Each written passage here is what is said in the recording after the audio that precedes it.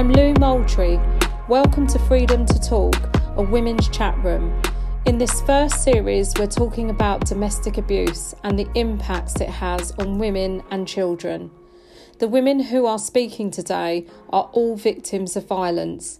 This is an opportunity for these women to get their voices heard, start the conversation and dispel myths. These are honest accounts being discussed and can be distressing, so please take care when listening. Let's celebrate these women for speaking out.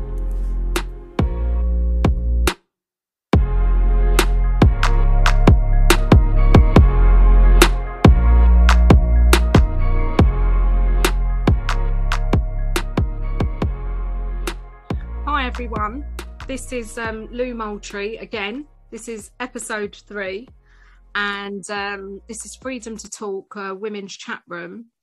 The iPod that is actually going out to London women as well.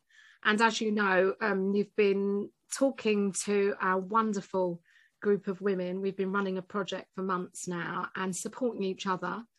And the common denominator is that we have all gone through some form of abuse. That could have been sexual violence, domestic abuse, or child abuse. Okay, so they're really heavy topics and subjects, and I want to say what I've been saying from the beginning is I really want everyone, male and female, whoever's listening, we welcome you.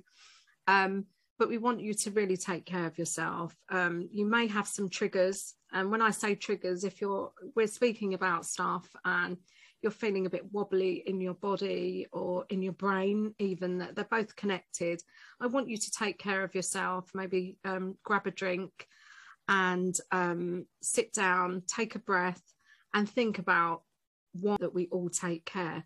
But just because we are here as well, it's really important that we talk about these subjects, and that is why we are here.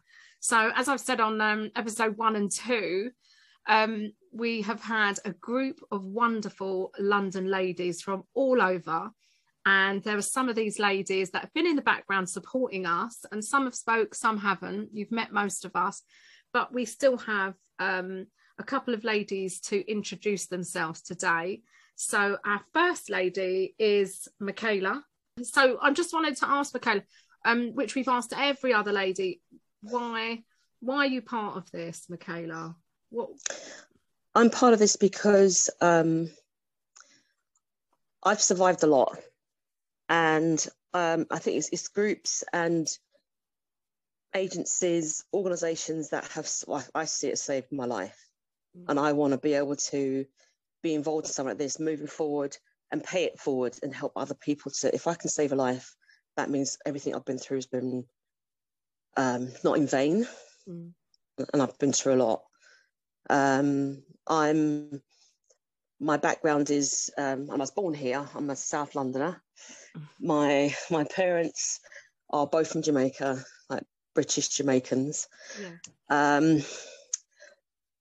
So I was brought up with very typical Caribbean parents.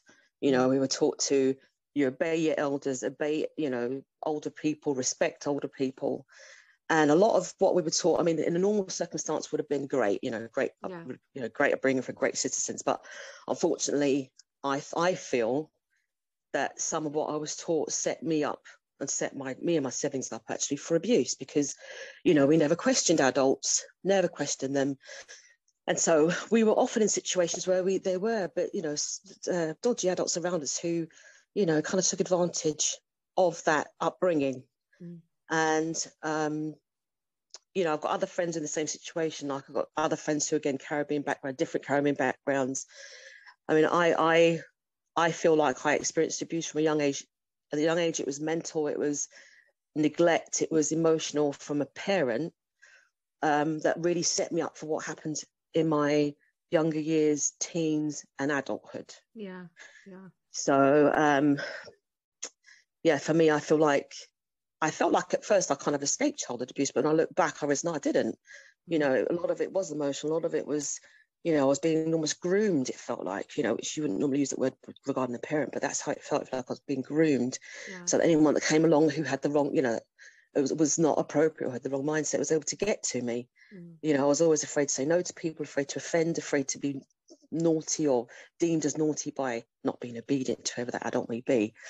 And I think my trauma began when I was, well, before that, but really that I remember was when I was 6, and I witnessed my closest childhood friend being abused by her dad on a sleepover, and my life was never the same after that. It was never the same, because I just remember thinking, oh my gosh, I can't help her. I mean, I was so young, but I knew it was all wrong, and I couldn't help her. And I narrowly escaped being interfered with him myself, you know, before that. But then he got her, and it was like, that sounds absolutely horrendous, Michaela. Absolutely. It was, and I think even in my adulthood, when I did have therapy, it came up, and I realised I was still more traumatised about that than actually stuff that happened to myself. So that was something I had to really deal with. But you know, that was 6, and from then on, you know, I think I was actually raped at 16, and I just remember, you know, going to one of my parents and telling them about it, and them saying, "Oh, I can't deal with your problems. I don't have time for your issues." You know, only to discover later on that parent was also abused as a child. So it was I realized that there's this generational thing. So it's happened to one, so they think, well, I've dealt with it, so they just got to get on with it. You know, so never had the help as a child. And so for me, I think the agencies, the stuff that's set up now, the things that are happening, and people, you know, setting up programs like this or what have you, and it's a lifesaver, because there was nothing when I was a child. So I went to people, and you know, they didn't help. And so it's for me a blessing to have this kind of organisation to help me going forward. Thank you so much, Michaela, for introducing yourself and why you're here. And if ever there's a reason to be supportive of women like ourselves, this is it, isn't it? So thank you, Michaela. And we'll be coming back to these lovely ladies again. Our next lady that's going to introduce herself is Charlotte. Hi, so my name's Charlotte, and I'm very, very thankful to be part of this group. Why am I part of it? It's because I was in a domestic abuse marriage for over 2 decades, and I have realised just through interacting with the different providers and services out there that there's such a lack of understanding when it comes to psychological and emotional abuse. There's a lot of understanding around physical abuse because it's easy to label, but there's a complete lack of understanding with the psychological and emotional abuse. And I think it is very, very difficult for service providers to provide the support that they need to, because unless they've walked it, because we can recognise nuances and words and tactics that, because we're trained in it and we've dealt with it for so long, that we can spot it very easily. But someone to the uneducated ear or eye, it looks like completely normal behaviour.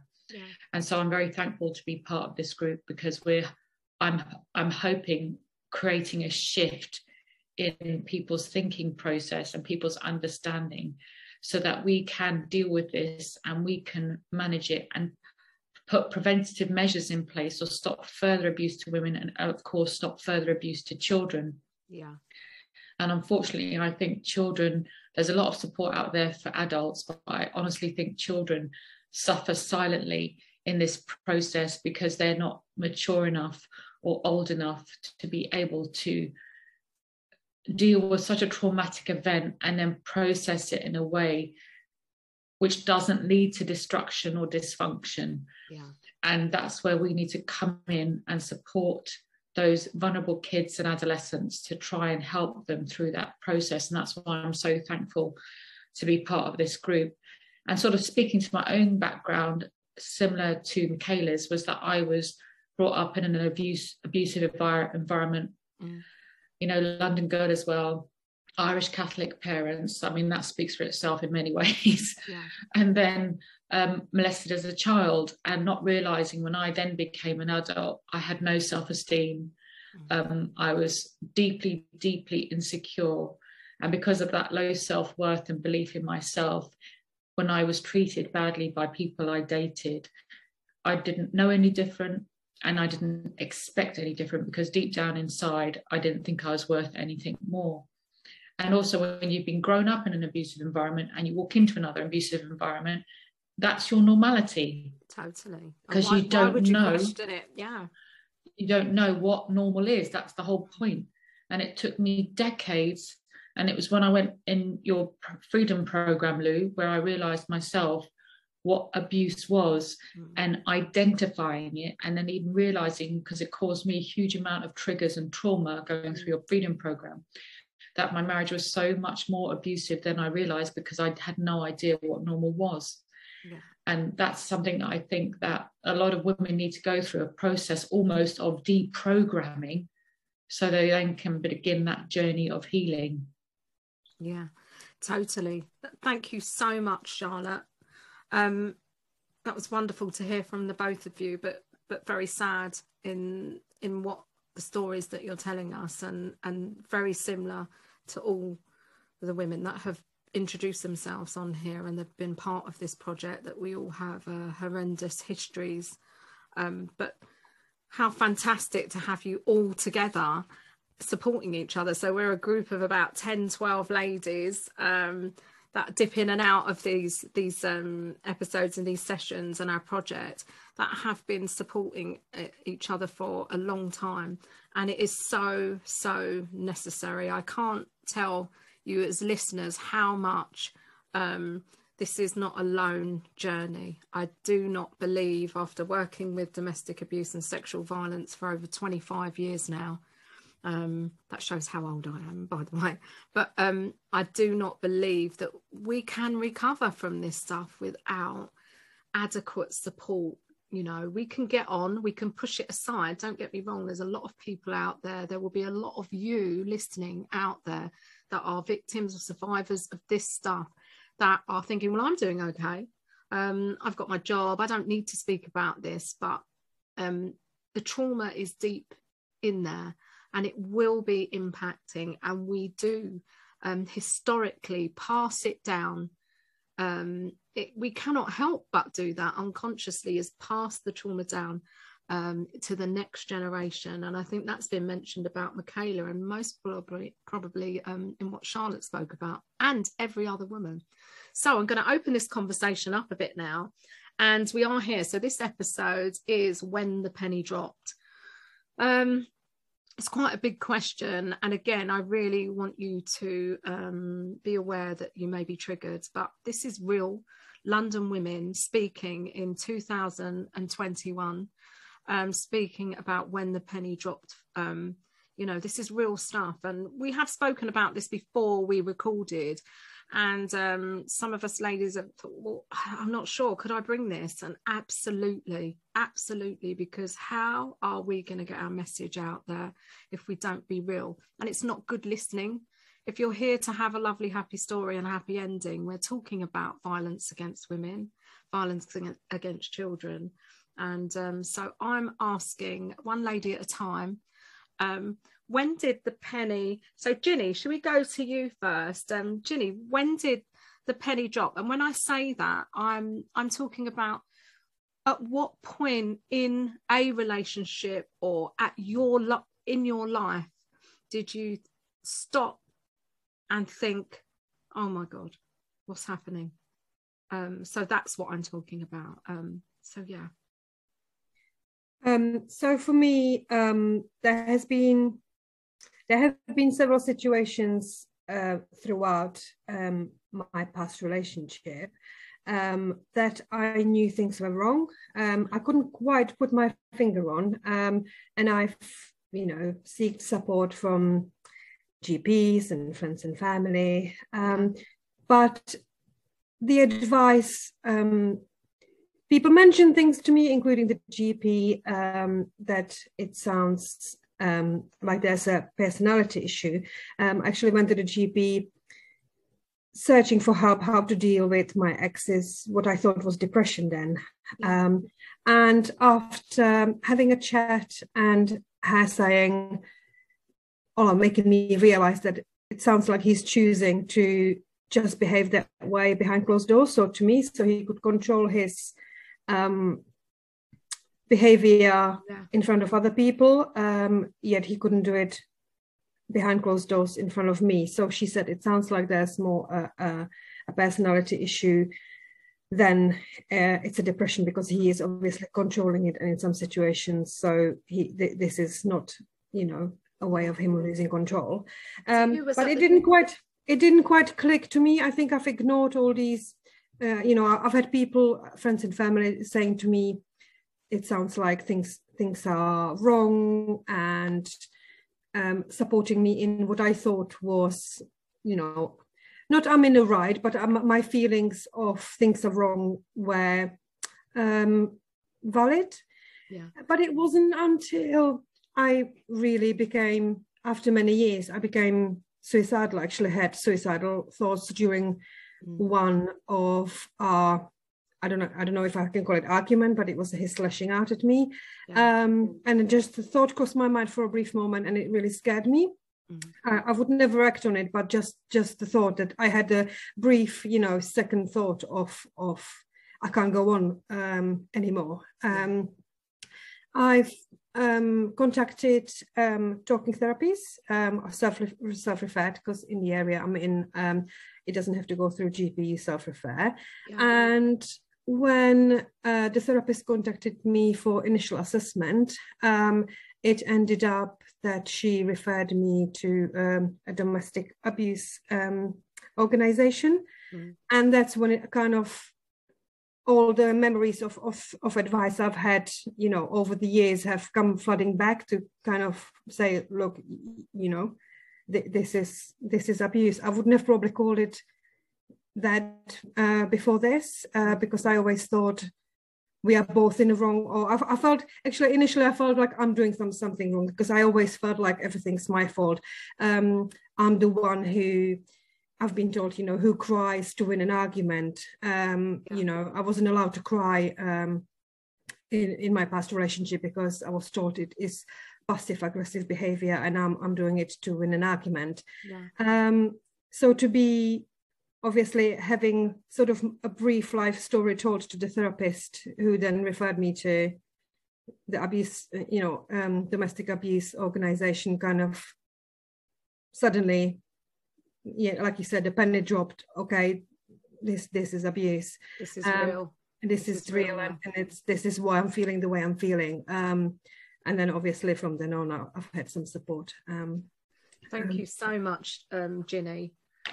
Yeah, so that sounded like a really long journey of just not being able to connect that this is actually a really challenging relationship. And I noticed, sorry, I nearly interrupted you then, but I noticed when you said you went to the GP for his depression. Did I get that right? Is that what you said? Yes, I did. Yeah, because I believed he always excused his behavior as he's down, he's depressed, everything's too much, and I need to be more supportive.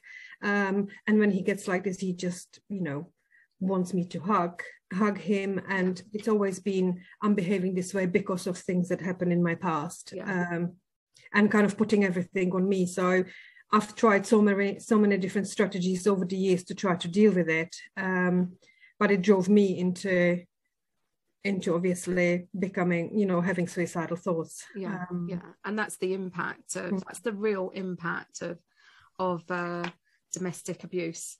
So thank you so much, Ginny, for that. So I'm going to go next to Nina. So Nina, I know you've spoke with us before on the last couple of episodes, like Ginny has, but can you tell us, when I say, when did the penny drop, Nina, what's your thoughts on that? So for me, I can very much relate to what Ginny just said. So putting it down more to a personality disorder, whether it was his or mine, and focusing for many, many years on that, missing the red flags that weren't quite right, but you don't have an answer to it, or the answer that you're giving just kind of excuses the behavior away. And so to bring it back, it was a 35-year relationship where he had always shown to be like a really, really calm guy, really nice, not aggressive at all, never anything physical. Yeah. And just after a discussion that turned into an argument, just literally over paying a bill, because I was very much financially controlled, it just blew into a huge rage, something that I've never seen.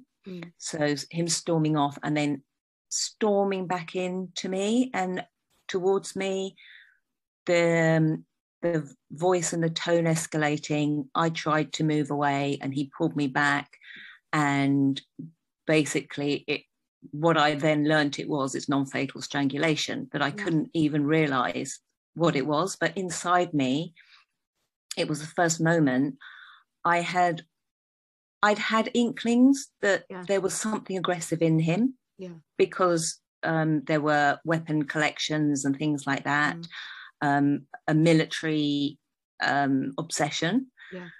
And so that was the moment where it was like intolerable, and like, that is something that was totally unacceptable to me, even if I didn't realize that, even as physical as it was, that it was actually domestic abuse. It was just I didn't name it as that. So I was living abroad at the time, and that was the moment I just said, absolutely no more. There is something definitely not right. I cannot, this is like really serious. And this was like life for me. So I left the country, relocated back to England, and it was only when I'd actually spoken about it with a police officer that he actually said, look, this is serious, this is domestic. And he didn't actually name it as domestic abuse. He forwarded me, signposted me, saying that it could be reported to a domestic violence agency. And then from there on, I was signposted to other services, support services. But it was even 9 months on, did I actually realise during the Freedom Programme that it was actually, that I had been a victim, and how much there was more than just that non-fatal strangulation incident. So it sounds like when you're talking, Nina, similar to Ginny, that there was a build-up, there was different things, but it was sort of put aside and not really seen. It wasn't really present in what you were thinking, and it took. So it sounds like you were with this person for a long time, and then you've got to a point where this awful assault attack has happened. And that is the turning point of looking at things, thinking, right, well, I can't do this. But then you go and speak to people that are mentioning that this is actually confirming that this is not okay, and how serious this is. I imagine you were on a high risk assessment, because strangulation is how many women unfortunately lose their lives in domestic abuse relationships. But then at that point, you go to another organisation, do some work about domestic abuse, and then learn, wow, this has been going on for years and years and years. This nice guy, because I heard you say that at the beginning, this is supposedly, non-threatening, gentle-ish sort of person. So that sounds like it's not domestic abuse, but then you go to this service and start understanding that this all has been happening to you, and put all of the pieces together. So yeah, but thank you for sharing that, Nina. So it sounds like that it's coming out that this happens quite a lot, and it's definitely been apparent in our group. So Mashani, do you want to tell us a little about when the penny dropped for you, or when was that defining moment in a relationship or in your life that you came to the conclusion that this isn't okay? So I grew up with domestic violence from my parents, all the relationships I was in. If I didn't have a perpetrator, I'd sort of turned into the perpetrator. So it was all very normal for me, physical, verbal abuse. That was my idea of normal. I didn't know what abuse was. I had it confused. So it was really, really hard. So I'd been physically abused. I'd even been stabbed, you know. I'd been emotionally abused, but I still didn't see the wrong in it. It was still very normal to me. And then my husband at the time, I had a brilliant job. I was working in the financial sector. I was working in the city. I was earning good money. Unfortunately, he was selling Class A drugs while I was working. It was nothing to do with me. I hadn't known anything about drugs in my life. I knew about recreational drug use and stuff like that. But he was selling like hardcore drugs while I was at work and while I was in bed at night. And I didn't want to know about it. I didn't get involved in it. I didn't really want to know what he was doing. And there came a point when he had been stopped by the police on the road. So he'd swallowed the drugs because he used to carry them in his mouth. And when he came home, he was really angry, you know, because that was his money, those drugs. So he swallowed them all. So now he felt like he didn't have anything. And I remember him drinking like lots of orange juice, telling me that he had to pass them out. That moment there sort of, it wasn't really real for me. I'd only ever seen stuff like that on telly. So I was just like, couldn't believe I'm in this situation. But after he did pass them out, he told me I had to go in and clean these drugs off that were like covered in his shit. Because he couldn't stomach it. Someone had to do it, and that someone was me. And I was so fearful of him. I found myself on my bathroom floor, you know, on my knees, sifting through his feces and washing off Class A drugs. Like, that wasn't me. That wasn't my life, my upbringing. And it was at that point, and I just thought, what the hell is actually happening here? That someone has got this much power and control over me, that I'm doing this, and that I've got to go into work tomorrow and sit in front of those normal people and feel ashamed of what I've actually been doing the night before. You know, I couldn't get my head around it. And that was it for me. I knew this isn't normal. This is not right. Thank you for sharing that, Shani. And that will be, you know, we're London women, and there will be lots of London women out there that will possibly doing similar or involved in stuff that is similar to that, and have no understanding that it's fear involved in it. A lot of it is fear. So it's important. We may not like the word shit, we may not like what we're hearing, but you know, this is truth. This is London, and this is what is going on and has been going on and continues. We never hear of, you know, it reminded me of gang leaders. We never hear of, where are those women? Where are their partners? Where are they? Because they're out there. A lot of these gang leaders do have partners, women by their sides, and we never see them in services. It's very rarely we see them. Is it because we're seeing them once they've taken their lives, or do we ever get to see them? Are they in the mental health system and they never talk about it? But all the years I've been working, I've only worked with two young ladies that have come from gangs.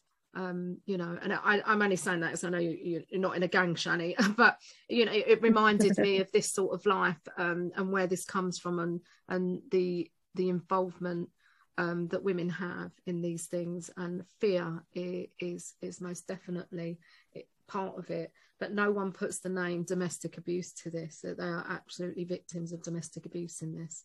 So thank you so much, Shani, for do you want to share with us when the penny dropped? You know, when was that defining moment? Some of us will have many, but when was it for you, Charlotte? So for me, it's bizarre, and I think a lot of women can relate to this, is that when you're in it, it's very hard to see the wood for the trees. It's almost like there's a form of denial in there, totally. Even to the point where you'll defend your spouse in front of other people, but deep, deep, deep down, you know, it's abuse, but you just haven't been able to label it or identify it. It's very hard to explain. But for me, I think one of the pennies that dropped, and I think there's a few before it kind of really hit me between the eyes, was my ex-husband was having a go at my daughter for something that he considered to be wrong in his opinion. But she didn't actually know what she was been having a go at for. And so she was trying to defend herself and question what she was been having a go at for. And she was stood up and he was stood up, and he just grabbed her by the shoulders and shunted her across the room, which he was very good at doing with my kids, because that wasn't violent. And it was in that moment that I just thought, I can't do this anymore. And I don't know how to get out of it. I just can't do this anymore. And I think it was at that point, and then there was a couple of other points after that where I knew this had to stop. And I think the second one, which I think would probably help a lot of women, and maybe not, but I remember I wouldn't never talk to my ex-husband's abusive behavior to anyone, because he always said to me, you're betraying your family, you're betraying me, you don't share your dirty laundry with anyone. And so there's always that like prison mentality where I thought, I can't do this because I'm betraying him, I'm betraying my family. But that is an abusive tactic. It's a control tactic. And it sounds like fearful as well. It doesn't sound like you know, it sounds like you would listen to that when someone's telling you that, because there's fear involved. But again, you don't realize it because it's subtle, it's not obvious.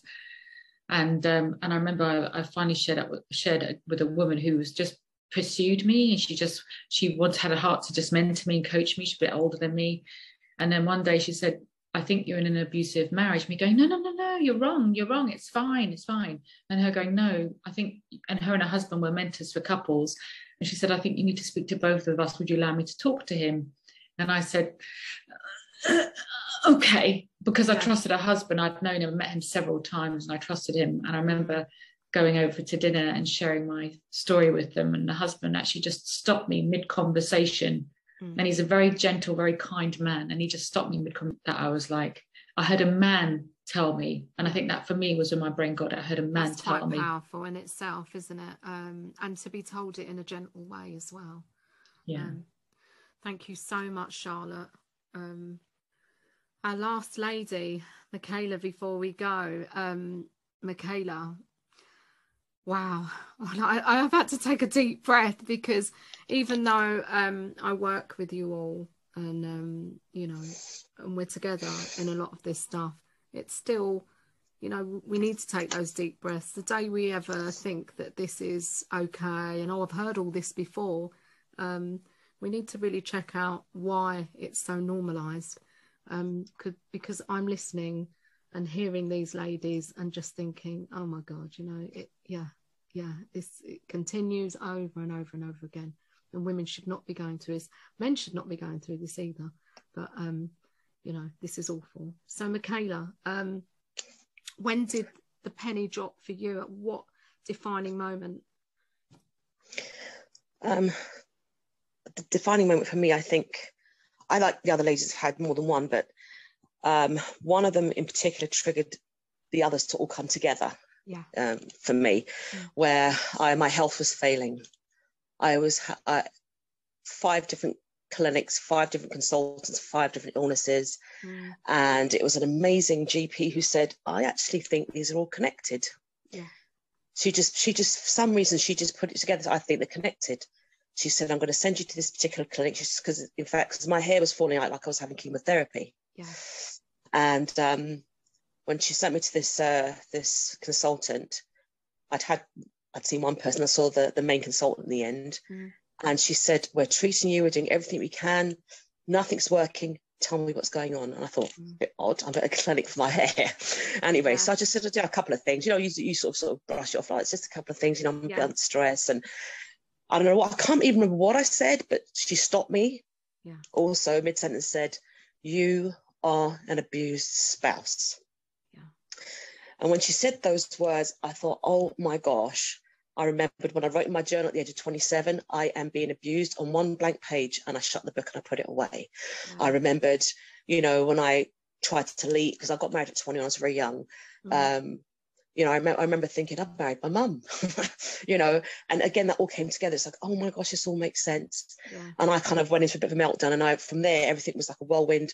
I was referred to two psychologists, a psychiatrist. Then they sent me to the hospital, IDVA, I guess that's what it is now. Yeah. I didn't know what it was at the time. Yeah. It's independent. And for anyone listening, it's an independent domestic violence advocate, and they are in most, if not all, London boroughs will have them, and they are specialists in domestic abuse. And we have ISVAs as well, independent sexual violence advocates, specialists in sexual violence as well. So sorry to Michaela. No, that's okay. No, it's okay. But that was amazing for me. Yeah.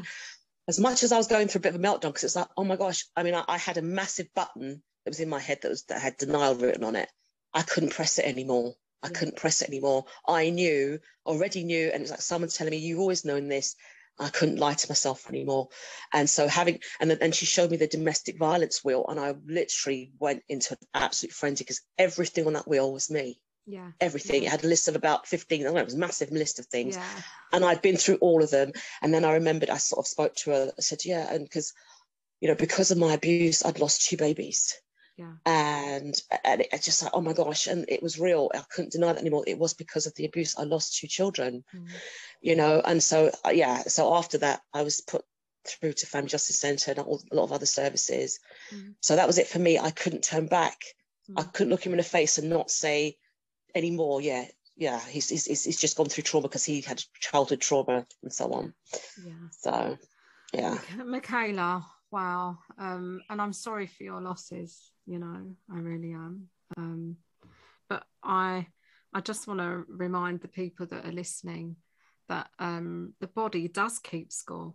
It really does. There are books written about this, and if you feel like you're going through this and you don't want to talk to anyone at the moment, and is maybe go online, you can Google things. There is a doctor called Gabor Mate, that speaks a lot about how a lot of us that are having illnesses, most of them, I'm not a doctor, by the way, so I'm going to have lots of people complaining, but most of them, and I truly believe this after working in this field and being a victim of violence myself, that the body does keep score, and trauma is held in our body for when we're able to heal. And like you said, Michaela, your hair was falling out, various different illnesses, it holds on to what we're unable to process. And sometimes we can do that in a healing journey. So I'm realizing this is a longer session than usual, but I just want to end. I don't think we've got time for everyone to say something profound that they want to say to the other women, but just one sentence, if you were going to say it to this group of women, but anyone out there, what would you say? Because listening to this stuff. Goodbye all, and just, you're amazing, and don't ignore the red flags. Yes, don't ignore them. And just, just when they come up, hear them, because they've been there for a reason. Yep. Goodbye, everybody. Thank you for listening. And I will reflect what the other ladies have said. Listen to your gut. Listen to those doubts that you might have. Yeah. Goodbye. You haven't made them up. They're there. Charlotte, do you want to say goodbye? Yeah, I do. And I just want to tell all these lovely women out there who are listening to these messages and sharing of our stories, is that we have each other, and we believe in each other, and we believe in you. So no matter your journey, there is people out there who are believing for you to have the breakthrough that you so desperately desire. Thank you so much, Charlotte. Right, goodbye from all of us. Goodbye. Bye.